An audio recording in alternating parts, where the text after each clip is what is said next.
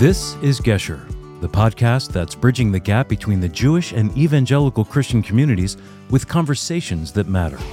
Here's your host, Ty Perry, with the Friends of Israel Gospel Ministry. Hey there, everyone, and welcome to today's program. If you're like me, you grew up with a very surface-level understanding of the events of the Holocaust. You probably learned about it as just one of several components of the Second World War during the course of a history class, or maybe you read the Diary of Anne Frank in high school or viewed a movie based on the events of that horrific time. All of these are great things, but I'll tell you, nothing makes the Holocaust more personal. Nothing causes the lessons of that tragedy to be driven home so forcefully as when you speak with a person who was there, a person who actually survived it. Well, today's guest is someone who did survive it. In fact, he survived an astounding 4 concentration camps, including Auschwitz, as well as the 7-week death march and the notorious ill-fated death train from Buchenwald to Dachau. In fact, he is the only person who remains who survived the death train to Dachau and lived to tell the tale. My guest is the remarkable Mr. Ben Lesser. Ben, it's always an honor to speak with you, and I want to welcome you to Gesher. Thank you, Ty. Well, Ben, I've heard your story a number of times. I've read your book, seen the documentary, the show that was done with Ann Curry several years ago. But I want to just I would like for you to walk us through your story. I want to begin, how old were you when the war broke out? And can you tell us about your first experience with Nazi brutality? Yes, of course, Ty. I was I was 10 3/4, not quite 11, when the war broke out. And we lived in a beautiful city in Krakow, in a nice building. I don't know if you had a picture of that apartment house, a 6-unit apartment house on a major thoroughfare. And one early in the morning, the whole building started to shake and rattle. So I ran to the window to see what's going on. And I saw tanks were rolling down the street. And following the tanks, there were half-tracks. And every few steps, a soldier would jump out of the half-track, get on the sidewalk. And this is how they occupied the city of Krakow. There was no fighting. Following them were the Wehrmacht with their,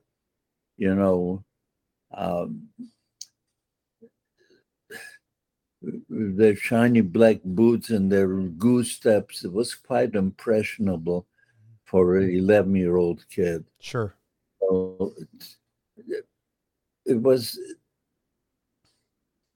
we didn't know what to expect at the time. If my parents knew something, they didn't tell us kids. But right as they passed the street, my father called us kids into the dining room actually, made us sit down on our chairs and told us, all right, kids, from now on, there are no more kids, no more children. You're all adults. You will obey, you will listen, do exactly what you're told. I don't want to hear any whining or whatever. And this is how it began. On the 5th day after occupation of Krakow, we found out what Nazi brutality was all about. It was early in the morning at 5 a.m. A truck with soldiers pulls up to the gate of our building, and they started to bang. Well, the super came running out, asking, what's going on? All they wanted to know is where the Jewish people live. And he was quick to oblige. He said, okay, pointing to our apartment, the Lessers live here. And there was another couple who lived across the way. They had 2 daughters, a little younger than I, and the mother gave birth to an infant little boy about 2 months earlier. So they came running into us and to their apartment, breaking down the door, pistol whipping us. In their hands, they had open sacks, and they were screaming, throw in all your valuables, money, gold, jewelry, anything they can find. While they're beating up my father to open up the safe, we hear this terrible screaming from our neighbor's apartment. My sister Lola and I ran out to our kitchen door, and through their kitchen door we came in, and this is what we saw. We saw this monster was holding the infant little boy by its legs and swinging it and screaming to the parents, make him shut up. The parents and the daughters were yelling, our baby, don't hurt our baby. With a smirk on his face, you can see he was enjoying what he was doing. He smashes the baby's head into the doorpost, killing it instantly. My goodness. It's a memory that just won't leave me. Hearing that screaming baby and then that sudden silence and what came out of his head, my God. I have sleepless nights over it, but we all jumped on this monster, and all the other soldiers came running in. They heard something was going on, and they pulled us off him, pistol whipped us, and they saw what was going on. They were a little shocked themselves. Maybe they have never seen anything like that. And they said, okay, Hans, let's go. They gathered up all the goodies that they took from us, threw it into a sack and threw it into the truck, and they took off. That was the 5th day after occupation. And from that day on, things only got worse. You can't imagine, the new ordinances started to come in so fast and furious.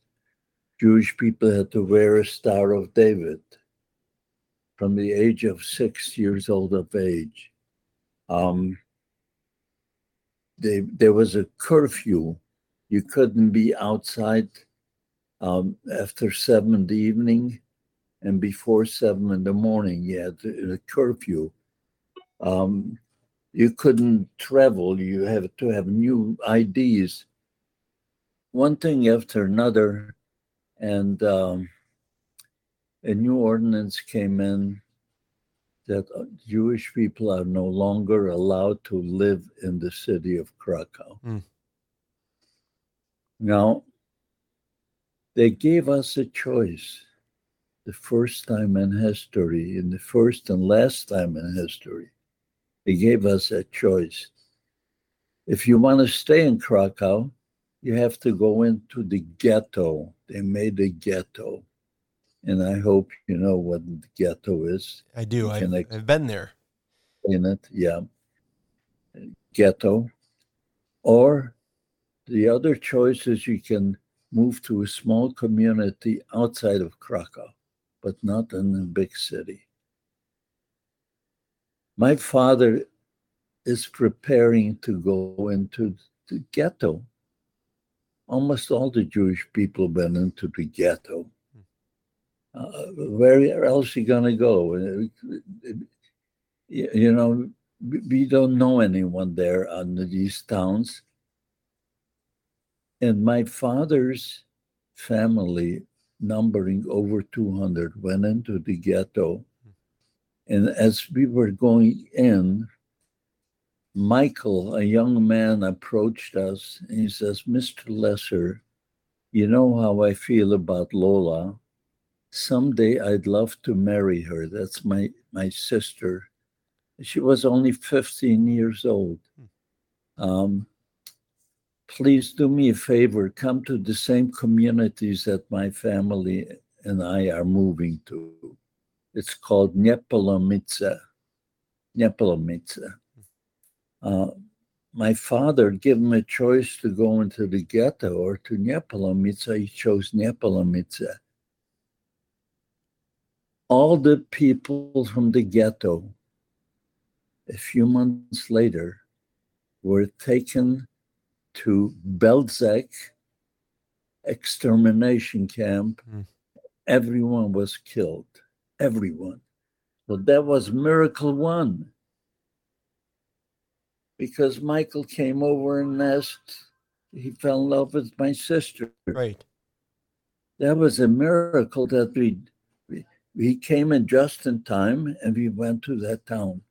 Now in that community, there's a whole story about it, how we are on our way, and I don't know if how much time I have, so I don't know how much details I can go into. But we found out that my father had $1,000 American saved up for a rainy day. I didn't tell you, my father's business was a wine and syrup factory. Okay. And he also had a chocolate factory. He was the first person to manufacture chocolate-covered wafers in Poland, like Kit Kat, something like Kit Kat. Only they were in the shape of animals like rabbits, bears, and tinfoil on it. Anyway, every time my father would come home, us kids would search his pockets. He always made sure he had some goodies there. Anyway, we found out he saved $1,000 American for a rainy day. His businesses were confiscated. Sure. Of course, everything was taken away. So he took the money and he pasted it in a religious prayer book between the pages, American dollars, pasted in there, and they put it in a sack full of books with other religious books. And we're loading it on the wagon. Michael, my future brother-in-law, arranged for a wagon with a horse and buggy and a driver, okay? And we're leaving. As we leave Krakow, and we're outside of the city, about a few kilometers, we're being stopped. Halt! 2 husky Nazis jump on the wagon. All they wanted to know, do we have any Jewish literature, books? And they saw 2 sacks full of books. They picked them up and heaved it on the side of the road, where they were going to have a bonfire after all the Jewish people passed. You see, the Jewish people had a chance to go into the ghetto or into the outskirts, and they had to cross this road. So they were waiting there and confiscating all the books. They were going to have a bonfire after everybody passed. So my sister Lola spoke a beautiful German. And she walks up to him. She says, look, my father is a writer. He wrote his autobiography. Let him keep this one book. He looks at her. Maybe he liked the way she spoke German. He says, okay, I'll give you 5 minutes if you can find it. All of us started to climb on those books. Well, they all look alike. They're brown or black leather bound, and we slide. They chased us away after 5 minutes, penniless. My father doesn't have a penny to his name. And it's not like he can get a job to support the family. The Jewish people are not allowed to be hired. So he's going to a new community penniless. Anyway, he came to this farmhouse that my future brother-in-law, Michael, rented for us. And, you know, with a sash roof. It was a real farmhouse. And we move in there. Between the 2 apartments, one part of the house was the farmer. He was an apple orchard farmer. and the other part was ours. And between the two apartments, there was a baking oven, a big baking oven. People used to bake their own breads in those days. So my future brother-in-law, Michael, found out what happened to my father's money.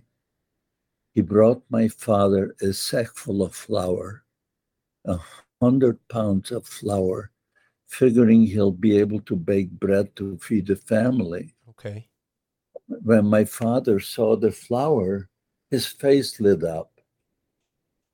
He took the flour and he started to bake pretzels instead of. Why pretzels? All you need for pretzels is flour, water, and salt. Those ingredients he had. Then he took those pretzels to the neighboring bars and offered it for sale. And it was a big novelty. They started to buy the pretzels. And this is how my father was able to feed the family. And somehow or another, he became a baker in that community. Wow. I don't know how. He knew, and I was about 12 and a half years old. I remember baking with him. To this day, I still bake certain things, a memory that I remember, because it brings back memories being with my father baking, Yeah, and I think I've had the privilege of having some of your mandel bread. Mandel bread, okay. Yes. So anyway, this is what happened. He became a little baker, and we were there over a year, and Lola marries Michael. Now, after the wedding, they moved to a duplex. One side of the duplex lived the owner of the duplex, who happened to be the mayor of that community. And one day he comes home, he says, "Michael, save yourselves. I heard the rumor there's going to be a raid against the Jewish people either tonight or tomorrow night." When Michael heard that, he went out and he hired a wagon with a driver, horse and buggy. In the middle of the night, we snuck out from our apartments with whatever we could carry. The only place we can go was a city called Bochnia. It was the nearest city. Bochnia had a ghetto. That meant we had to go inside a ghetto. Bochnia ghetto had a very bad reputation. What happened? Every so often, 2 or 3 dump trucks would come into the ghetto in the middle of the night, and they would go from house to house, pull out the kids from their beds, and throw them into these dump trucks. My goodness. You can imagine the parents screaming for their children, and children screaming for their parents. They filled up 2 or 3 dump trucks. Then they started to pull out of the ghetto. And obviously the parents were running behind these trucks and screaming for their children. But these cultured people had machine guns at the end of each truck. So they mowed down the parents running behind these trucks. That resonated throughout Europe. Stay away from Bochnia ghetto. But we had no choice. And it's a good thing we did leave Niepołomice, because the night after they had a raid, all the Jewish people were put in trucks, taken to the forest. Men were given shovels, made big ditches, and everyone was shot. We were talking thousands of people. How did we know that? After the war, only I and my sister Lola survived the war. So we went back to find out in Niepołomice what happened. And they were telling us, the farmers, as they went to the forest to pick berries and mushrooms to sell in the market in the morning. They saw these trucks pull in with Jewish people, and they saw what was happening. They said the ground was moving for days after. Oh my. So we are now inside the ghetto in Bochnia. And the driver unloads us in the middle of the street. We sit in the street with the few belongings that we have. Okay. And we're sitting there. All of a sudden, a Jewish policeman, they call him a capo, comes over and he sees Michael. He's a school buddy Michael went to school with him. And they embraced. He says, Michael, what are you doing here? Michael tells him the story. He says, don't worry, Michael, I'll find you a place to live.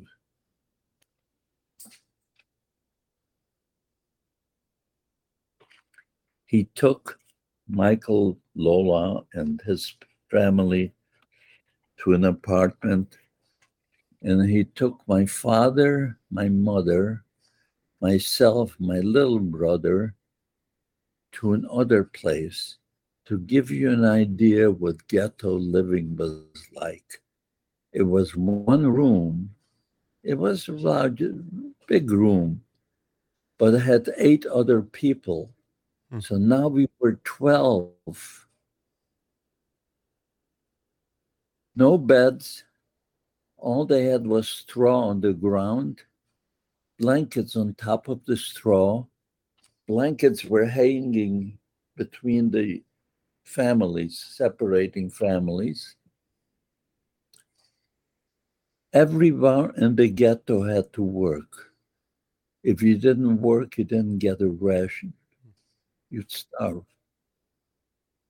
My job was I worked in a uniform factory. I was sewing on buttons on uniforms. It was easy work, but it was 13 hours a day, very little sleep and very little food. And you're 10 years old or so at this point? No, at this point I was almost 13. Oh, okay. Almost 13 because I was in Jablonec a couple of years. Okay. Now almost 13. And then Bochnia Ghetto, I was there a year. So after a year, this Farber, that Jewish policeman, goes over to Michael and says, Michael, save yourself. The rumors there's going to be a raid tonight.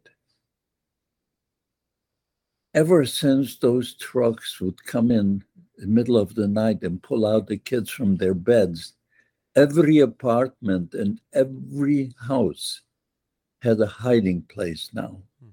They call those hiding places bunkers. So that's when I found out that our bunker was a piece of furniture in that room where you hang your coats and jackets. You open the door, you slide the clothing apart, the back panel would slide apart, and there was a hole in the wall, and the 12 of us could crawl into the other side of the hole.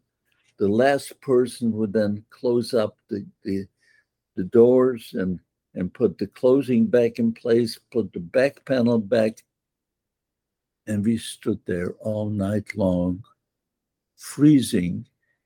It was between 2 buildings. The ceilings were open and it was snowing. But lucky for us, the outsides were connected, so they couldn't see us.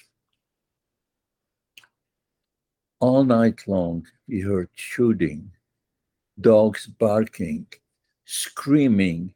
We heard our neighbors being torn apart by these wild dogs. Towards morning, it got quiet. We dared to come out. So we came out and we came outside. We couldn't believe what eyes are seeing. Dead people all over in the snow. There was a woman with an infant. You couldn't recognize them. They were torn apart by dogs. Oh. People going around in push carts and picking up these bodies and pieces of bodies, putting them in the push cart, then taking them to the ghetto square and piling them up as high as they could.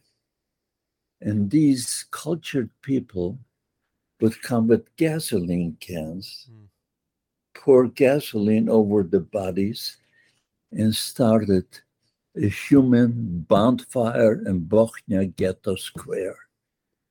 My goodness. What can I tell you?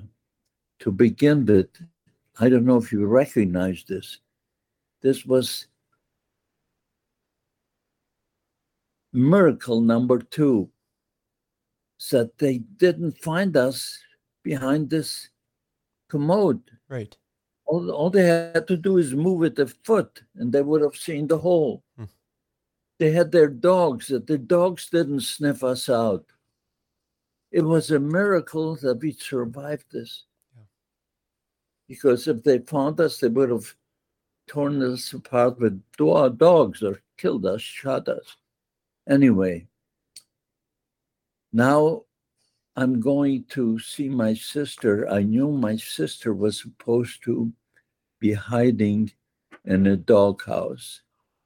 You heard right, a doghouse. You lift the floor from the doghouse, there was a step ladder, and 7 people could hide below there, and there was enough bedding and provisions for 7 people. So my sister is telling the story. They were about to go into the doghouse. Another Jewish policeman by the name of Morris Schiller walks up to them. He says, Michael, Lola, I know about your hiding place in this doghouse. Unless you take my sister and my mother along to hide with you, I'm going to tell the authorities. Well, what can they do? There's only room for 7. Right. Now they were 9. So Michael and Lola decided to walk away. And as they're walking away, the others went down. This friendly policeman, Farber, meets Lola and Michael and he says, what are you doing walking the street? Why aren't you hiding someplace? So Michael tells him the story about Morris Schiller. He says, don't worry, where my sister and her 2 children are hiding, there is room for you. Follow me. He takes them to a leather factory, a tannery. Above the tannery, there's a water tank. He says, my sister and her 2 children are inside that water tank. Get up on that step ladder. Inside there's a rope. You can lower yourself. And if when you hear in the morning a knock on the tank outside, I'll give you the signals that the coast is clear. You can come out. All right? Lola is telling the story. They're lowering themselves in, and they see his sister is standing knee-deep in water. Her little girl is waist-high in water. And the mother is holding a little infant boy, sound asleep. I guess it was euthanized or whatever, but sound asleep. Lola picks up the infant boy from the mother. Michael picks up the girl from the floor, the water, and all night long they hold in this cold water, and there are little rats swimming around and nibbling at their feet. And they hear the same thing we heard, shots, firing, screaming, yelling, shooting, all this going on. towards morning, it got quiet, and they hear the signal from Farber, the coast is clear, come out. So after they pulled themselves out and they got some circulation back into their legs, the first thing they wanted to know is go to the doghouse and find out what happened to his family. And they came to the doghouse. They see everybody's laying in the snow with a bullet hole in the head. My goodness. Every member of the family, including the dog, was shot. Lola screamed out, and Michael stopped her. There may still be burning bodies. They'll hear you. So with a quelched cry, they knew what they had to do. See, according to the Jewish religion, you're supposed to bury your loved ones within 12 or 24 hours. Yes. So Michael went out and he found a rickety wheelbarrow. He put his family on the wheelbarrow. We have pictures of this. My sister was an artist, and she did all these pictures from her memory. I have seen those. They're chilling. Yeah, chilling. In fact, Michael's little sister, she was 7 years old, is still holding on to her doll that Lola made her for her birthday. And they put them all on that rickety wheelbarrow. They take him to the cemetery. And anyway, they found a shovel and the hard frozen ground. They were able to pull out anything. I'll tell you a little more.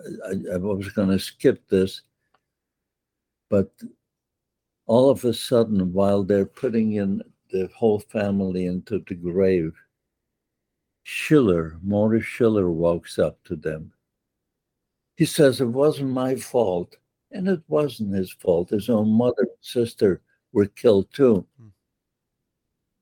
However, he says that graves that you just dug and put your family in it, you're going to have to take him out because I want a grave for my mother and my sister. My goodness. Lola started to scream and cry, and Michael says, well, he's got the power over us. Anyway, so they had to take everybody out, put them back on the wheelbarrow, find another spot by a gate there, by a fence, and they buried the family. While this is going on, a Jeep was coming up the hill, and the Jeep stops at the cemetery gate. 2 assessmen jump out, and they come into the cemetery yelling, Morris Schiller. And he says, Jawohl, here I am. He walks up to them. They pull out the revolver. They shot him. This is what they did with people who have seen too much. Yeah. They don't want to leave any witnesses. They killed him. So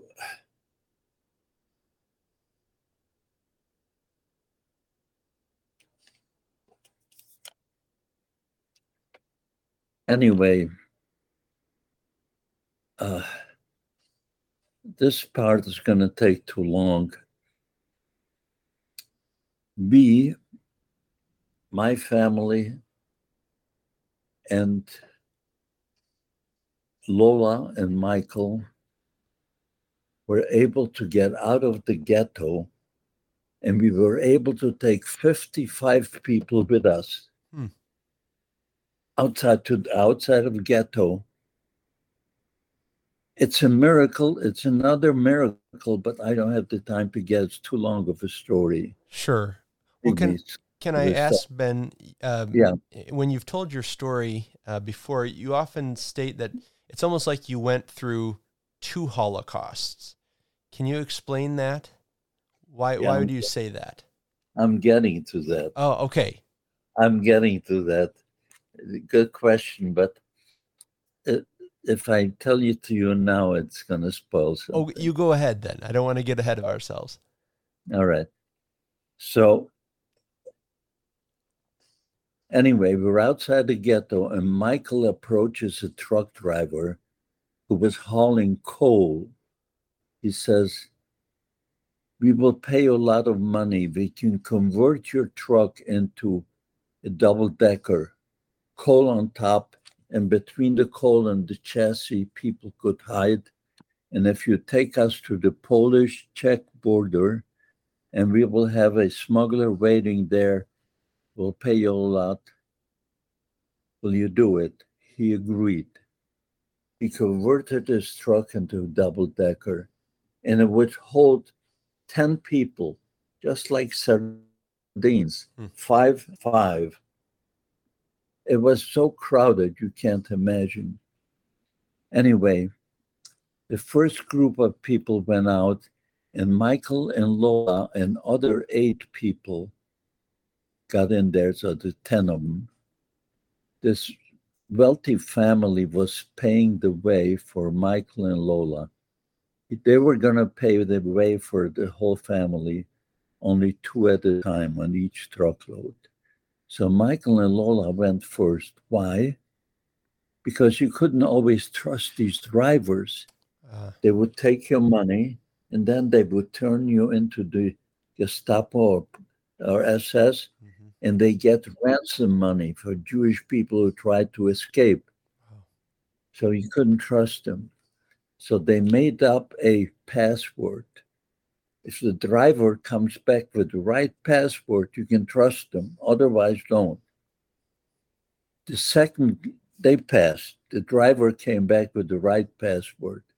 The second group was another 10 people, 8 of this family's members, and 2 from my family. My mother insisted that I go, and my little brother. Okay?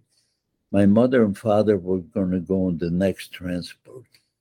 My oldest brother, Moishi Morris, was arrested and sent to concentration camp. He was involved in our escape from the ghetto. They caught him.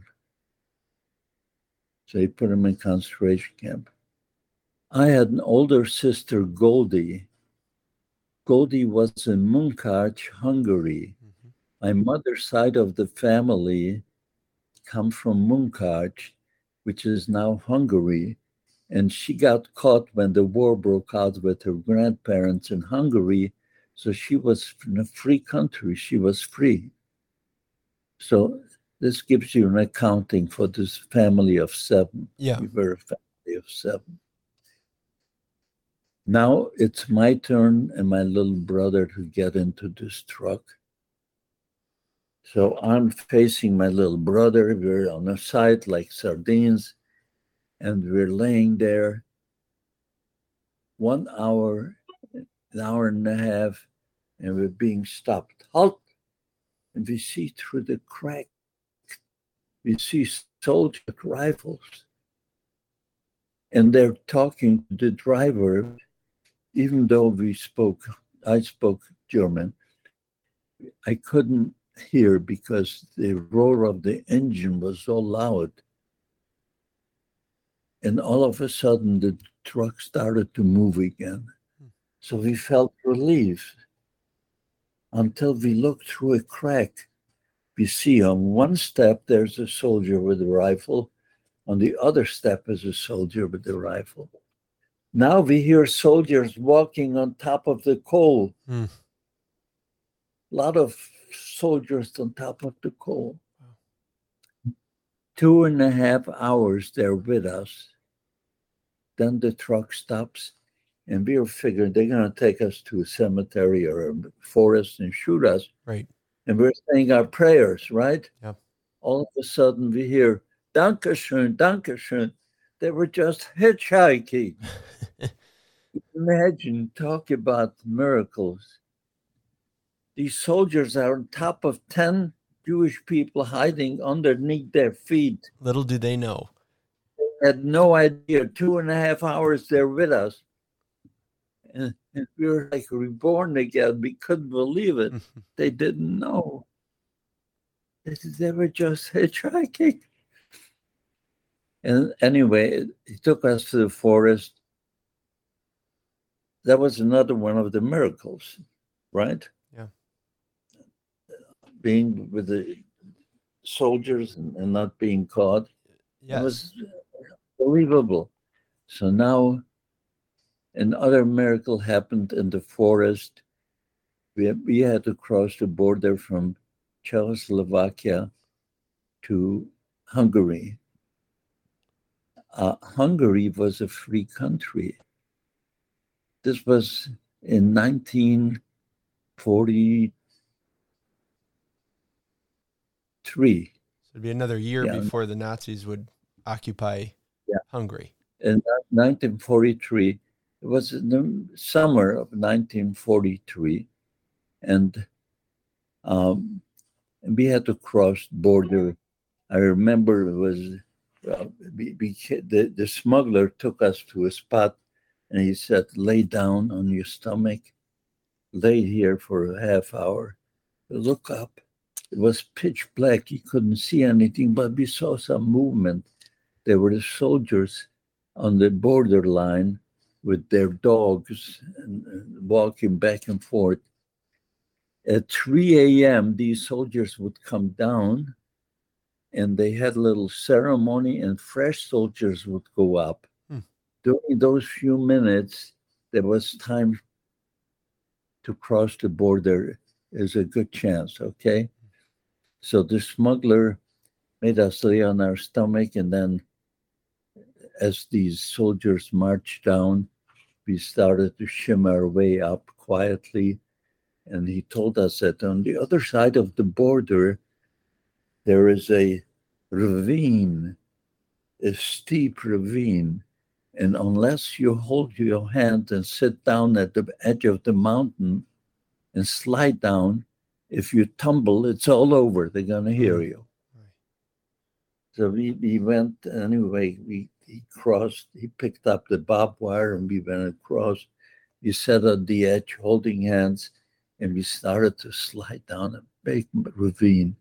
And then we hit a plateau. I asked my little brother, "Are you okay?" He says, "Yes." You couldn't see anything. And all of a sudden, somebody taps me on my shoulder.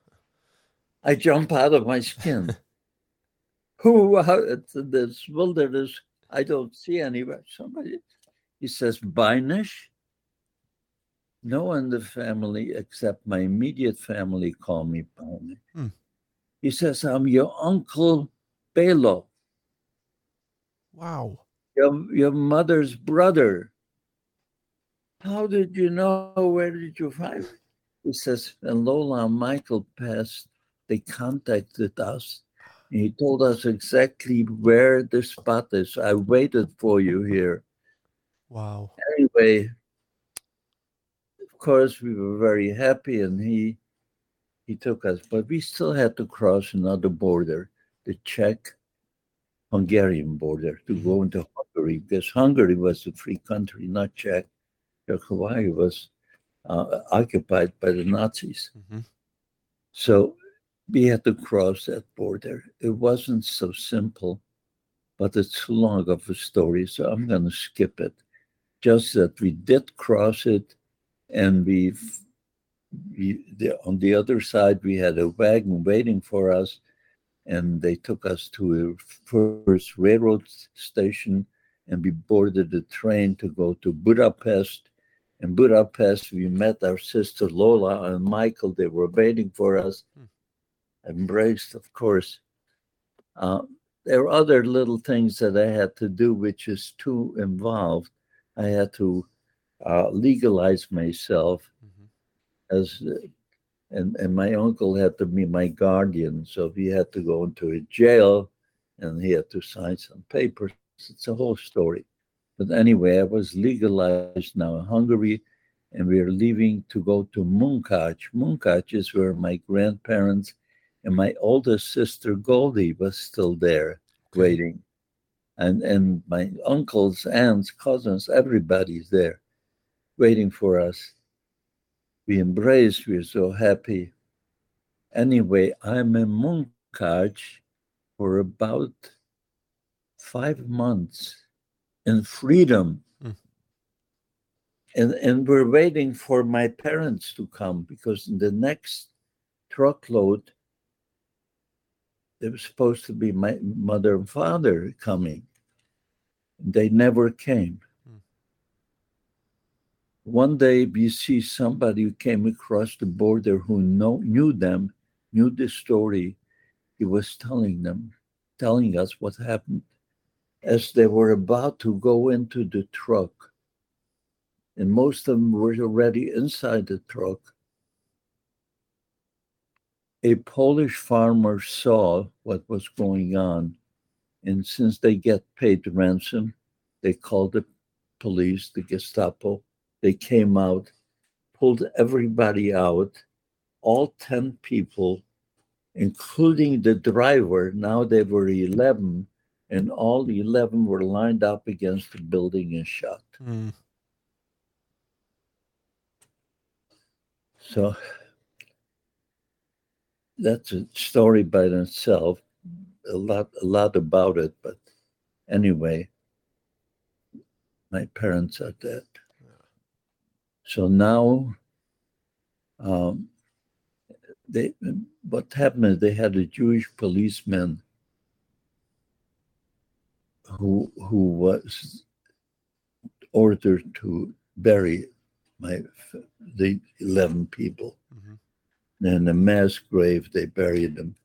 And it just so happens that Jewish policeman survived the war.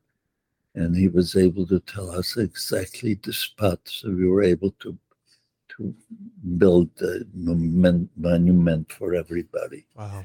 Anyway, that's another story by itself. But here, in March of 1944, the Nazis just marched into Hungary like they were invited guests. Mm-hmm. They came in and they knew every Jewish person, their name, their address, their ages, their education, their businesses, everything. How come? They didn't have computers in those days. Right. IBM had punch cards. Mm. And they were selling these punch cards to anyone who paid the price. So IBM doesn't deny it. Mm-hmm. They say they didn't know that they sold them these punch cards. Anyway, this in whatever happened in Poland took a couple of years to get the people into ghettos and everything. Here it took 2 months. Mm. Everything was so organized. They came in, this is what they told us. You will all be relocated to Germany. Germany needs workers. Able-bodied men and women will be working. Children will be schooled. Older people will be cared for. Bring along all of your valuables that you can carry with you, but leave everything else behind. Anyone found hiding will be shot. Well, people believed it, and they started to pack up and started to march out to the cattle cars. They lined us up, 82 cattle car. While we're waiting to get in the cattle car, 2 men with a stretcher are walking over, and they set down the stretcher right by my feet. I see a woman that and she looks familiar, but she's all black and blue and bloodied. I take a good look. It's my sister Goldie. Oh, my. My beautiful sister Goldie. That face you couldn't recognize anymore as his Goldie. What happened to you? She says she tried to escape. So she went as far as the railroad station. A Hungarian gendarme who went to school with her recognized her. He turned her into the SS. They beat her to a pulp. And now they ordered us to go into these cattle cars. This is where Holocaust number 2 begins. Mm-hmm. You wanted to know where was Holocaust 1. Right. Holocaust 1 was the Polish Holocaust. Holocaust 2, then I was in freedom for a few months. Then Holocaust 2, the Hungarian Holocaust. And I was in it. And they put us, so that's why there were 2 Holocausts that I said. Yes. I survived, Thank okay. you. So now I'm in this cattle car. 80 people to cattle car. What can I tell you? You can't picture this. Old people, infants, pregnant women, sick people screaming, yelling, no water. Water. We had 2 buckets of water. That was gone the first day. Yeah. We were on day 3 already. There were no sanitary facilities, no toilets. So imagine people started to use those 2 buckets. Sure. Now the buckets were filling over and they were spilling all over the floor. Now we were happy we had bundles. We can sit on the bundles instead of the human waste. Right. What?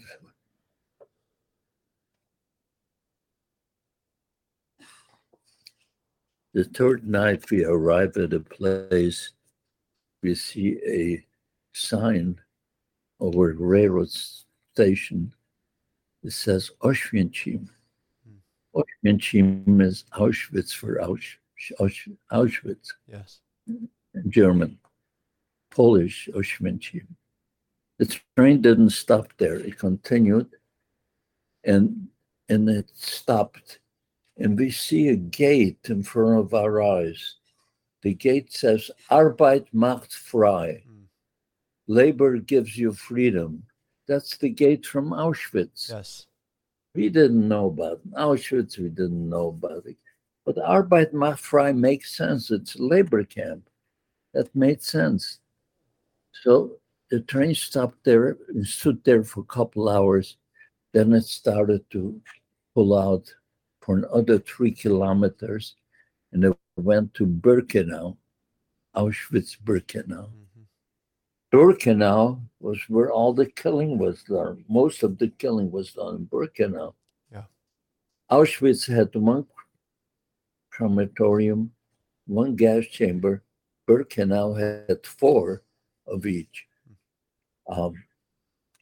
Anyway, we don't know one from another.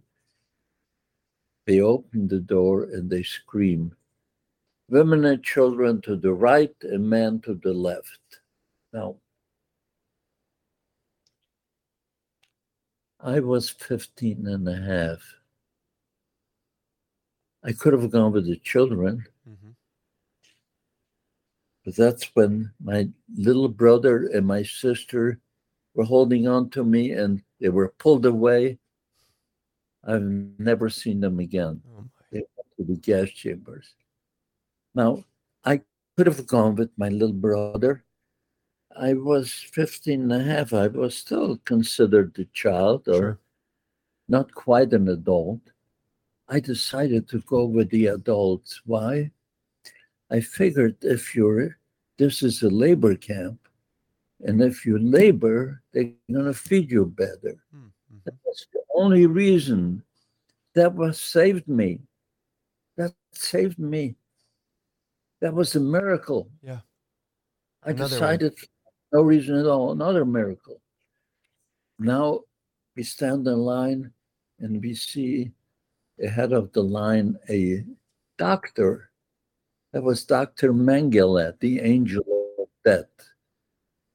We didn't know that. You see a doctor, and he had a white glove, and he goes like this, right, left, right, left, right, left. We didn't know what that means. Right.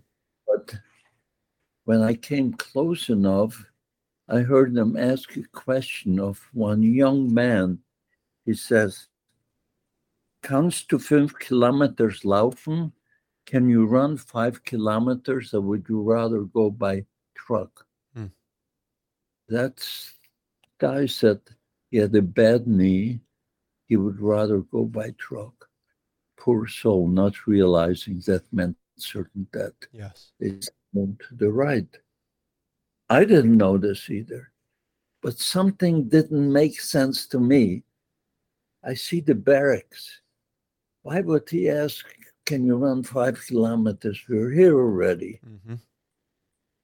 I figured he's testing us to see if we're strong enough to work. Sure. So I tell my uncle and my cousin, I says, whatever he asks you, tell him, yes, you're strong to work, you can run. Don't give any excuses, but let me go first. And I'll go first to him. I stretch myself out to be as tall as possible. And I said, 18 Jahre alt, gesund und arbeitsfähig. I'm 18 years old, I'm healthy, and I can work. So he asked me, kannst du 5 kilometers laufen? Can you run 5 kilometers? I said, jawohl. He sent me to the left. Mm. That's another miracle. Yeah. If I was 15 and a half, I would have gone to the gas chambers. I decided to tell him I'm 18, I'm healthy, okay? Why did I tell him I could run? I could have said, no, I'd rather go by truck. Yeah. Those are miracles. Yeah. That happen. And then they led us to a big auditorium. And we can see, we can see chimneys and flames shooting out. It was nighttime. And ashes are falling all over the place. Every time we make a footstep in the ashes, just like in snow. Mm-hmm. A funny smell. And the guys in front of me are saying, oh, those must be smelting factories. This is probably where we will be working. Mm-hmm. Little did we know. And we go into this big auditorium, and they ordered us to get undressed, get out of your shoes, go over to the line of barbers, they'll cut your hair, and then go into the showers. Well, I get undressed, but in my shoes, I have diamonds. Right? My uncle gave me diamonds. That's the uncle that had diamonds in his shoe, but he got out of his shoe. And his son had also got diamonds. He got out of his shoe. But I decided, no, I'll keep these shoes. So picture this. I walk over naked to the line of barbers. They cut my hair all over. They weren't exactly gentle either. And no one said a word about my shoes.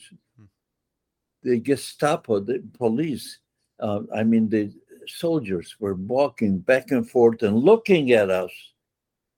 If they had seen my shoes on, beautiful black shoes, I disobeyed an order. They would have shot me on the spot. Right. That was another miracle. I went through with the shoes. I went through the showers with the shoes. And I put my shoes under my jackets that they gave us, the striped jacket. And I put on their shoes. They gave us wooden soles with canvas on top. And we marched out, and I had my shoes under my arms, and we marched to the barracks. The Stubenälteste, the man in charge of the barrack, was a Polish inmate, but he was in charge of the barrack.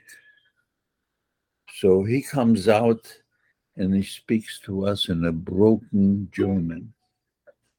He says, "Ha, you Hungarian Jews, you think you're here on vacation? Think again. See those chimneys, those ashes, those flames? Those are your mothers, your fathers, your brothers, and your sisters. My goodness. And if you don't behave and do exactly what you're told, this is how you're going to wind up ashes.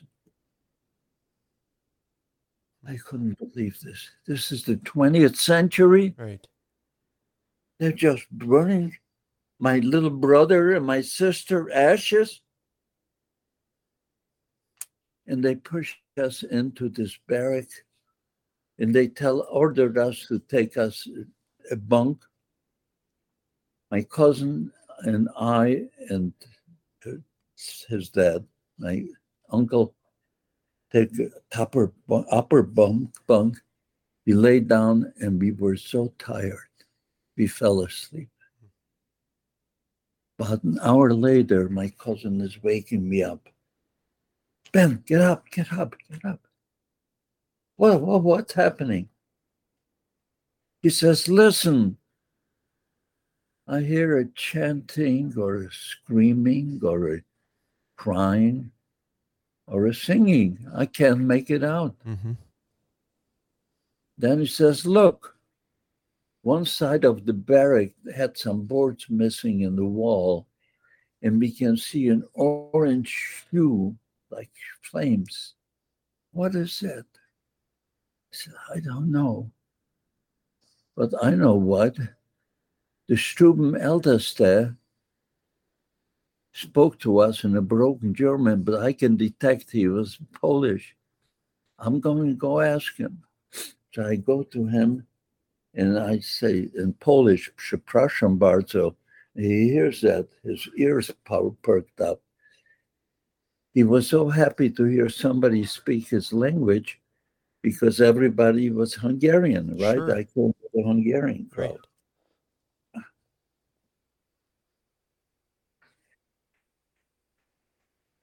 Excuse me.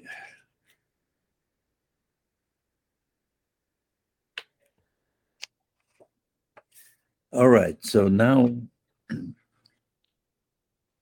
he tells me more than I wanted to hear. You Hungarian Jews, he says, you know nothing.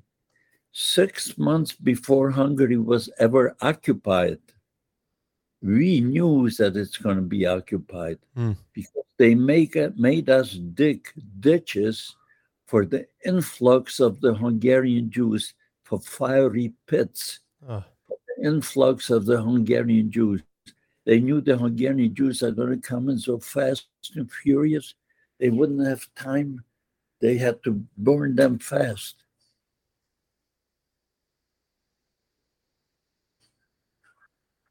And he doesn't stop there. He was so happy to speak Polish. And this is what he tells me.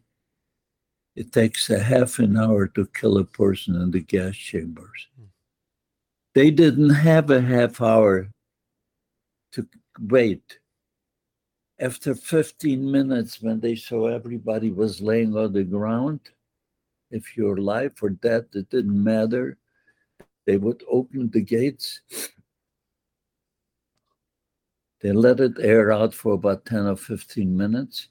The Sonderkommando, mostly Jewish people, that was their job, had to come in, pull their gold teeth, cut the hair, put them on gurneys, 5 to a gurney with rope on them, and send it to the crematorium. But that was too slow of a process. Now they had trucks waiting, dump trucks.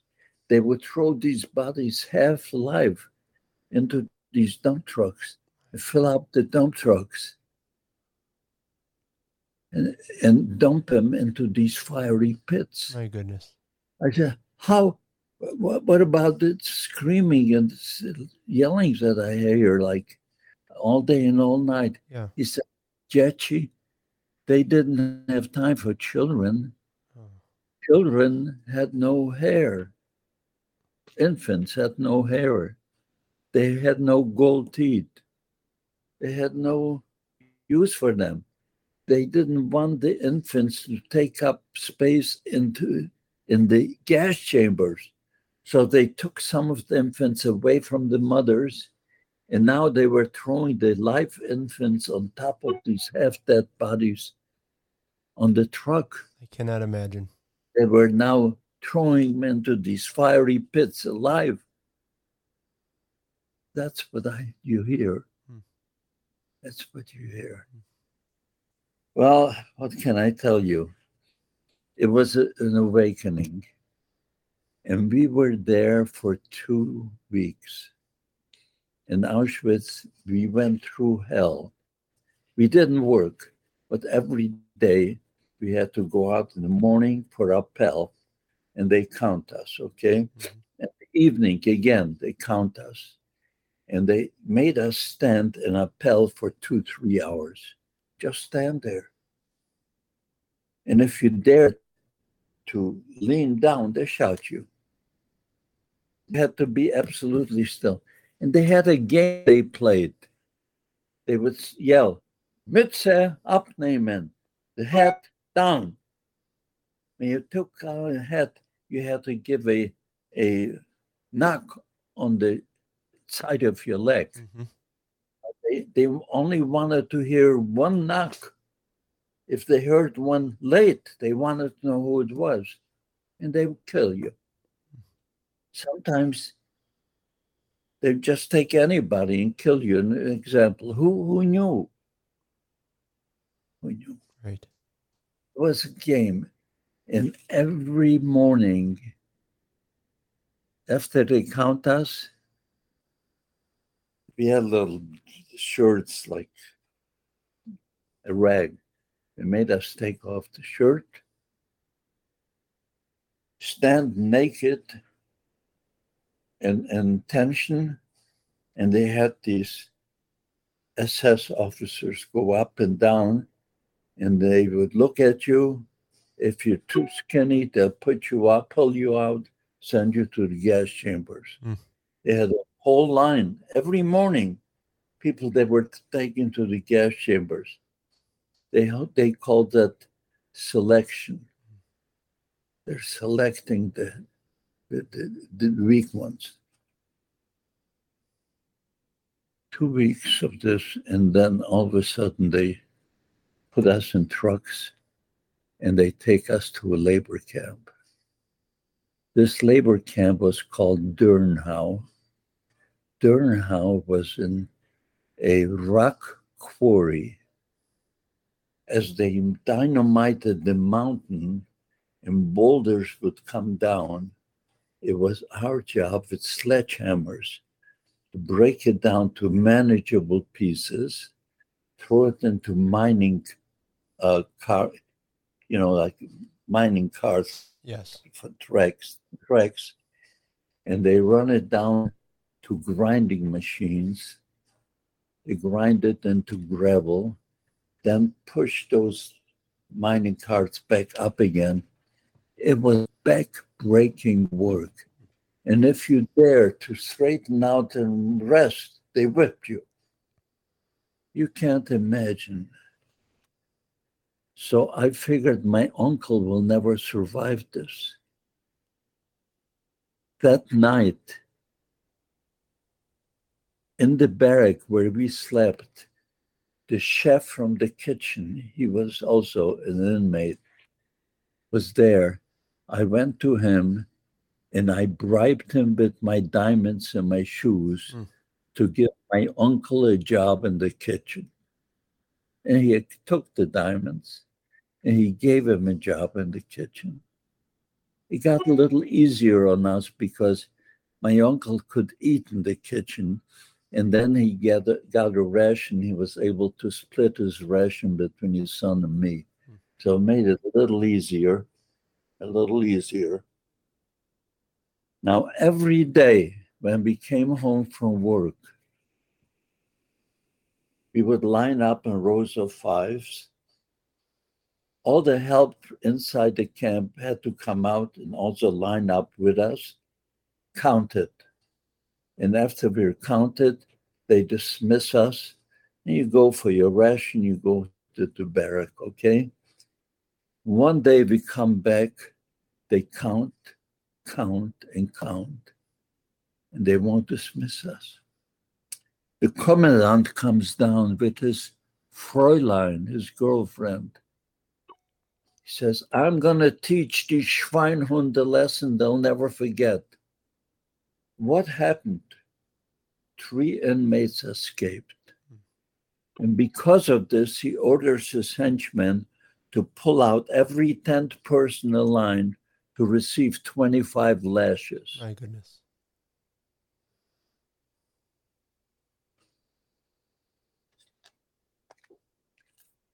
As they're pulling out every 10th person, I can see my uncle who's in front of me is going to be a 10.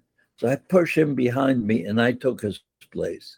I figured he'll never survive it. Yeah. I took his place. They took us number 10 in the middle of the yard and they brought down 1 by 1 hardwood stakes, about 2.5 feet long, and they brought down a sawhorse. You know what a sawhorse is? I do, yes. All right. The sawhorse has a 2x4 on top and 2x4 legs on each side. Mm-hmm. Okay. Like a tripod. And this is what they order us to do. Stand in front of the sawhorse, tiptoe, bend over, but your stomach cannot touch the 2x4 on the sawhorse. Your heel cannot touch the ground. And then one man would pull your trousers real tight like a drum, and the other one starts to hit, and you have to count out loud. If you miscount it, you start from 1 again. Oh my. If your stomach touches the 2x4, you start from 1 again. If your heel touched the ground, you start from 1 again. It was almost impossible. I was number 4. Number 1 goes up. Well, needless to say, he miscounted, he touches, and again, they start again and again. Finally, and every time they hit him, you see a line of blood coming through the trousers. Finally, he falls. He falls, the commandant goes over, kicks him in the face, get up. He couldn't. He pulls out a revolver and he shoots him right in the temple, killed him. His girlfriend walks over to him, gives him a hug and a kiss, like he just performed the heroic act. He killed a man. Good grief. Now number 2 went up the same way. He felt miscounted. He touched, don't ask, again and again. Finally fell.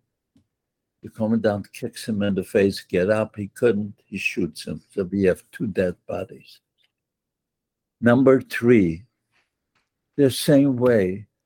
I mean, it's impossible. And after again and again, they started again, but the beating, he screams out, he was a younger man, he screams out, please have mercy on me, do not kill me. So the commandant says to him, then stand up and come over here and face me. He stands up, walks over maybe 5 or 6 steps. His knee gave out from under him. He falls. The minute he falls, the commandant shoots him. So we have 3 dead bodies. Ben Lesser is next in line. You know what? Talk about miracles. I can't figure this out. All I remember is I went out to the sawhorse, tiptoed, bent over without touching the 2x4. One man is pulling my trousers, and the other one starts to hit. And I yell out, 1, 2, 3, 4, 5, 6, 7. and I'm still not touching anything. 8, 9, finally 20, 21, 22, 23, 24, 25. I made it, 25. Don't ask me how. You can hear a pin drop in this camp because no one believes that anyone could survive this. The man who was pulling my trousers tells me in Yiddish, he says, go over and thank him. I stand up. Blood is running down the back of my feet. I walk over to him, salute, and I say, Danke schön, Herr Kommandant. Thank you very much, Herr Kommandant. When he hears that, he puts his hand on my shirt collar and twists me around facing the number 10s who are still to be beaten. He says, see, I told you it could be done. If you do it like this, Junge, you have nothing to worry about. While this is going on, there's a commotion at the gate. They caught those 3 inmates. They were pulling the men bloodied. You couldn't recognize any of them. When the commandant saw that, just like a child gets sick of a toy and throws it away, he tells all of number 10s to go back to our lines. And he orders his henchmen to bring down a portable gallows to hang those 3 inmates. I'll never forget this. We all had to watch. If you dared to close your eyes, you got whipped. So the 3rd man, as they put the noose around his neck, he must have been religious. He yelled out, Shema Yisrael. It's a Hebrew prayer. 6 words, only 6 words. When they heard it, they kicked the stool out from under him. They wouldn't let him complete the last words, Adonai Echad, God is one. Right. They wouldn't let him complete it. It was like say this. Wow. And then they dismissed us to go back in line like nothing ever happened, okay? What can I tell you? For weeks, I could not lay on my back because of these welts. I had to sleep and lay on my stomach only. And after a while, one night, we hear cannon fire, like the front was closing in. That morning, when we report to go to work, there's a loudspeaker saying, no one is going to work today. The camp is being evacuated. Line up in rows of 5 and march out. My uncle was already in the kitchen working. We couldn't say goodbye to him. His son, my cousin, and I, holding each other, we march out. This was called the Death March. They called it the Death March because if you could not keep up pace, they simply shot you. Keep up pace with the soldiers, they simply shot you. And all day long you hear pop, pop, pop, constantly being people shot. Now, I thought that I went to this, they called that the Death March, for 3 or 4 weeks. I was corrected by a German professor who read my book that Mr. Lesser made 2 errors in his book. One of them is, he said he marched for 3 or 4. He says the Death March was 7 weeks. Oh my. 469 kilometers from Dürnhout to Buchenwald. And he knows. Yeah. He says it took 7 weeks. Now, talk about miracles. I don't know how we survived this. We were like zombies. We didn't know day and night. And we had to keep up pace with the soldiers. The last week, our shoes fell apart. So now we were marching barefooted on the snow, and we had to keep up with the soldiers in their beautiful boots. Yeah. I'm telling you, it's a miracle. We arrived at the Buchenwald. In Buchenwald, they lined us up, counted us, and they told us to go into this barrack. How much time do I have? Is it all right? I'm almost finished. Sure.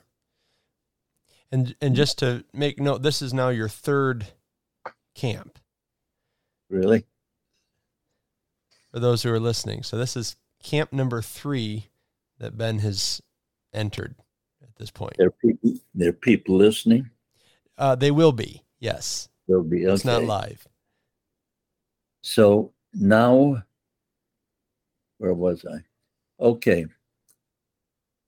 We went into the barrack. Sure enough, they fed us and we took a shower. They gave us fresh clothes. Next morning at 8 a.m., we had to be in the same spot because Buchenwald is also being evacuated. So they march us out about 300 yards from the camp. We see a line of cattle cars. And they count us 82 cattle car, and they tell us to march in. I tell my cousin, I helped him get up. I said, find a spot where we can rest our back against the wall. Going to Auschwitz and people all around you, it was terrible. So I asked him to find a spot, and he did. He found a spot against the wall, and he saved one spot for me. So 80 people got in. They closed the gate. An hour later, they opened up, and they threw in 80 breads, a loaf of bread for each person. Picture this. Yeah. Those people who were next to the door were grabbing 3 or 4 breads. Sure. And I was against the wall. We had nothing. We don't know where we're going, for how long, but we have to have something. We were starved already, and we had to eat something.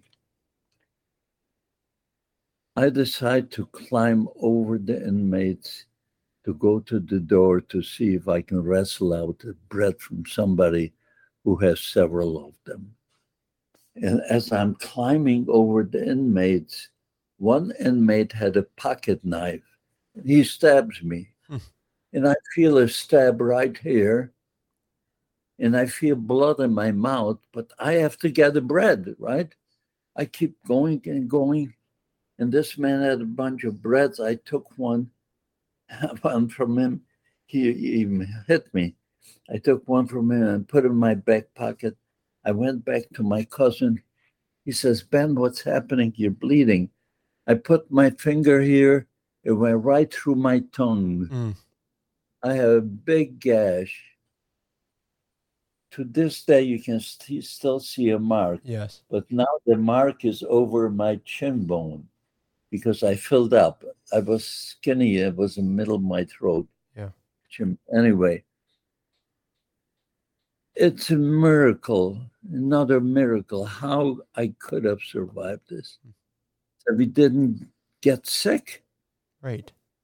And I had one bread, and I rationed this bread between my cousin and myself in the middle of the night, the size of a half an egg for him, a half an egg for me.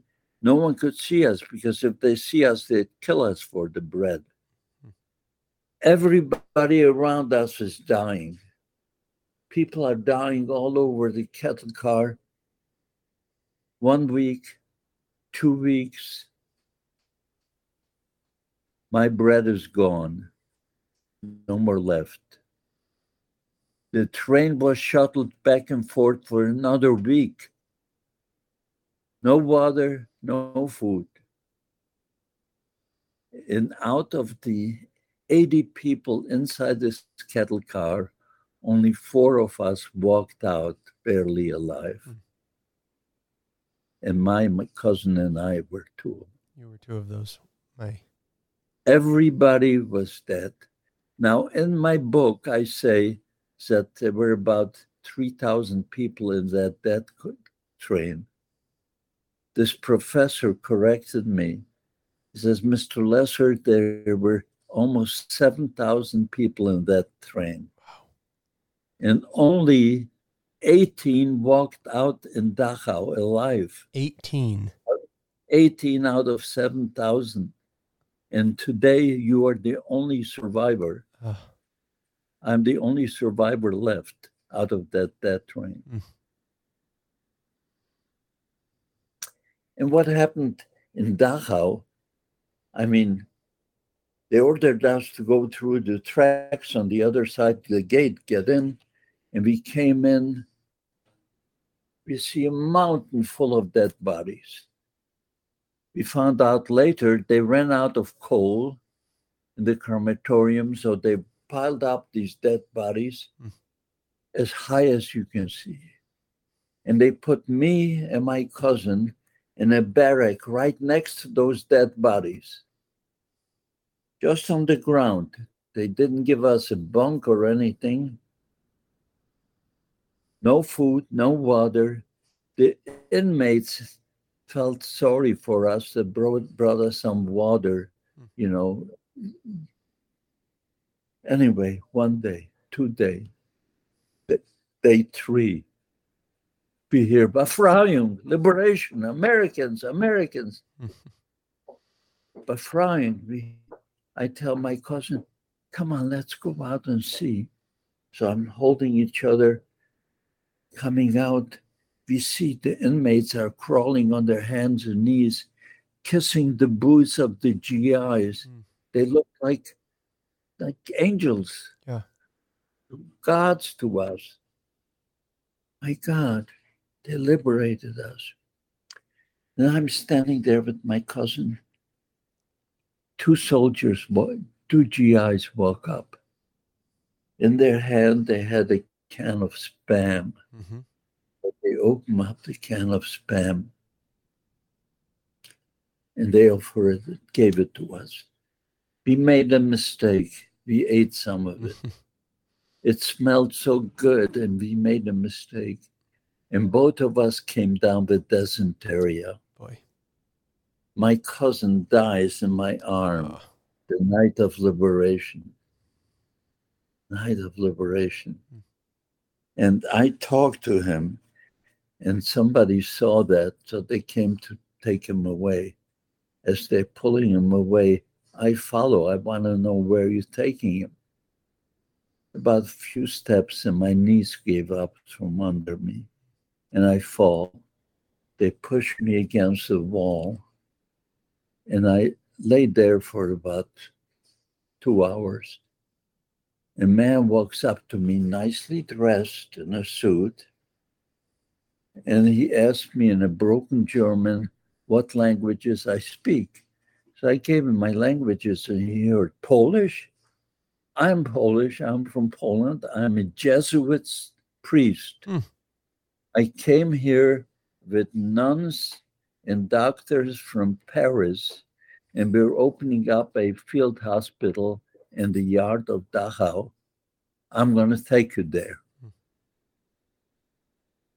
Well, he picks me up like a sack of bones, which I weighed maybe about 30 pounds.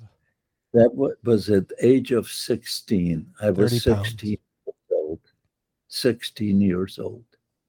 Puts me on his shoulder. He carries me to the infirmary. On the way, he told me something I'll never forget. He pointed out what the terrible crime the Nazis have committed against Jewish people, and for what?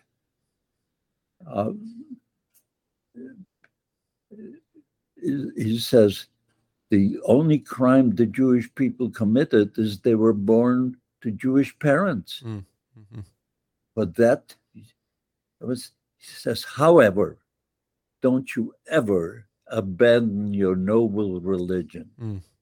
Now, to hear that from a Jesuit priest in 1945 was very unusual. Yes. I never forgot it.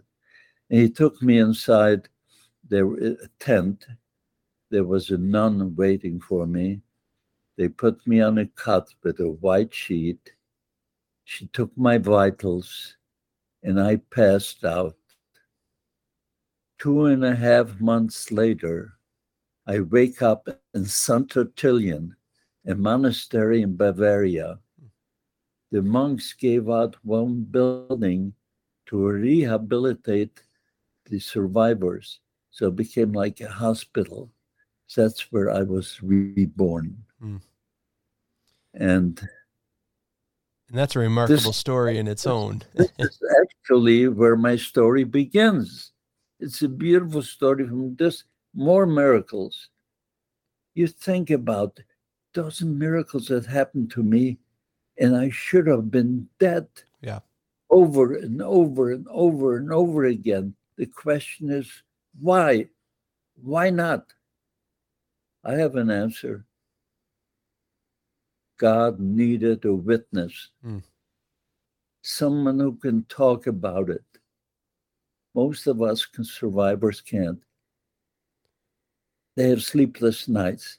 And believe me, I have it too. I have sleepless nights every time I talk. But someone has to do it.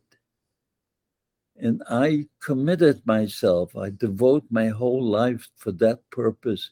And I started the foundation, Zachor Holocaust Remembrance Foundation, which means remember the Holocaust, Zachor.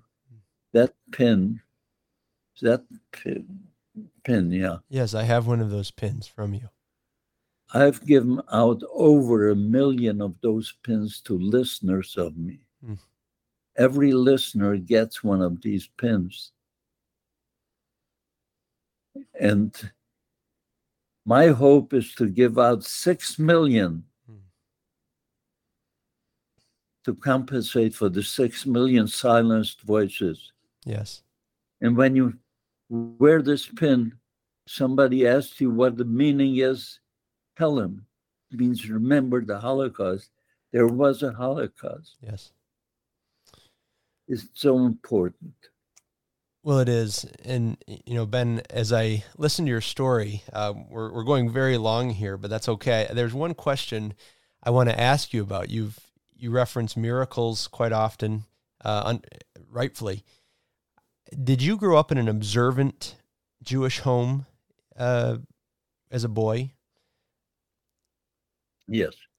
How did your, I guess we'd say, your relationship with God, how did that change, if it did at all, between growing up in an observant home and after the Holocaust? That's a good question. Because during the Holocaust, when I saw how they're burning human beings alive, children, throwing them into fiery pits, I lost my faith. Just, where is God? Yeah. How can you stand by this? What's happened? So I lost my faith during the war. But recently, after the war, I gave this a lot of thought. And I have changed my feeling. My feeling now is that God was weeping in the Holocaust. Yeah. You see, he gave us all free will. A free will to do whatever we wish, whether it's good or bad. He cannot interfere if we humans choose to kill or hate or even love. He can't interfere. Those choices are left up to us. Yes. Therefore, I have changed my views. Originally Orthodox. When I came into the camps, I lost my faith. And after the camps, I reevaluated it. And there has to be a God. This world is not just happening by itself. And I reevaluate and I realized God gave us free will. He can't interfere. Yeah. Well, I agree. Yes, I agree with you 100%. And I think there's a passage in the prophet Isaiah, the Jewish prophet, where he says, speaking of the Jewish people, he says, in all their affliction, he was afflicted. And so as we think about that, exactly what you said, Ben, he wept during that time. He was with the Jewish people. And it's on that note, I want to just say thank you, Ben. In an era of increasing anti-Semitism, your survival testimony is not only poignant, it's a necessary reminder that this hatred persists. And as you know, many of my listeners are evangelical Christians. They support Israel. But I hope that listeners, after you've heard Ben's account here, that this would remind all followers of Jesus that we need to make sure we are the best friends the Jewish people have, and that we stand up for those God calls the apple of his eyes. Listeners, if any of you are interested in hearing Ben's full story, believe it or not, this was a condensed version, then I highly recommend his book, Living a Life That Matters, From Nazi Nightmare to American Dream, which you can find on Amazon, Barnes & Noble, and other booksellers. Buy it from us. If you buy it from Amazon, I don't get a penny. So they can go directly to your website for the Zachor Foundation. Even better. Well, Ben, thank you for your time, and thank you for sharing your story with us. It's a privilege to know you, and it's always an honor to speak with you. Thank you. Okay. Thank you so much. Nice seeing you, Ty.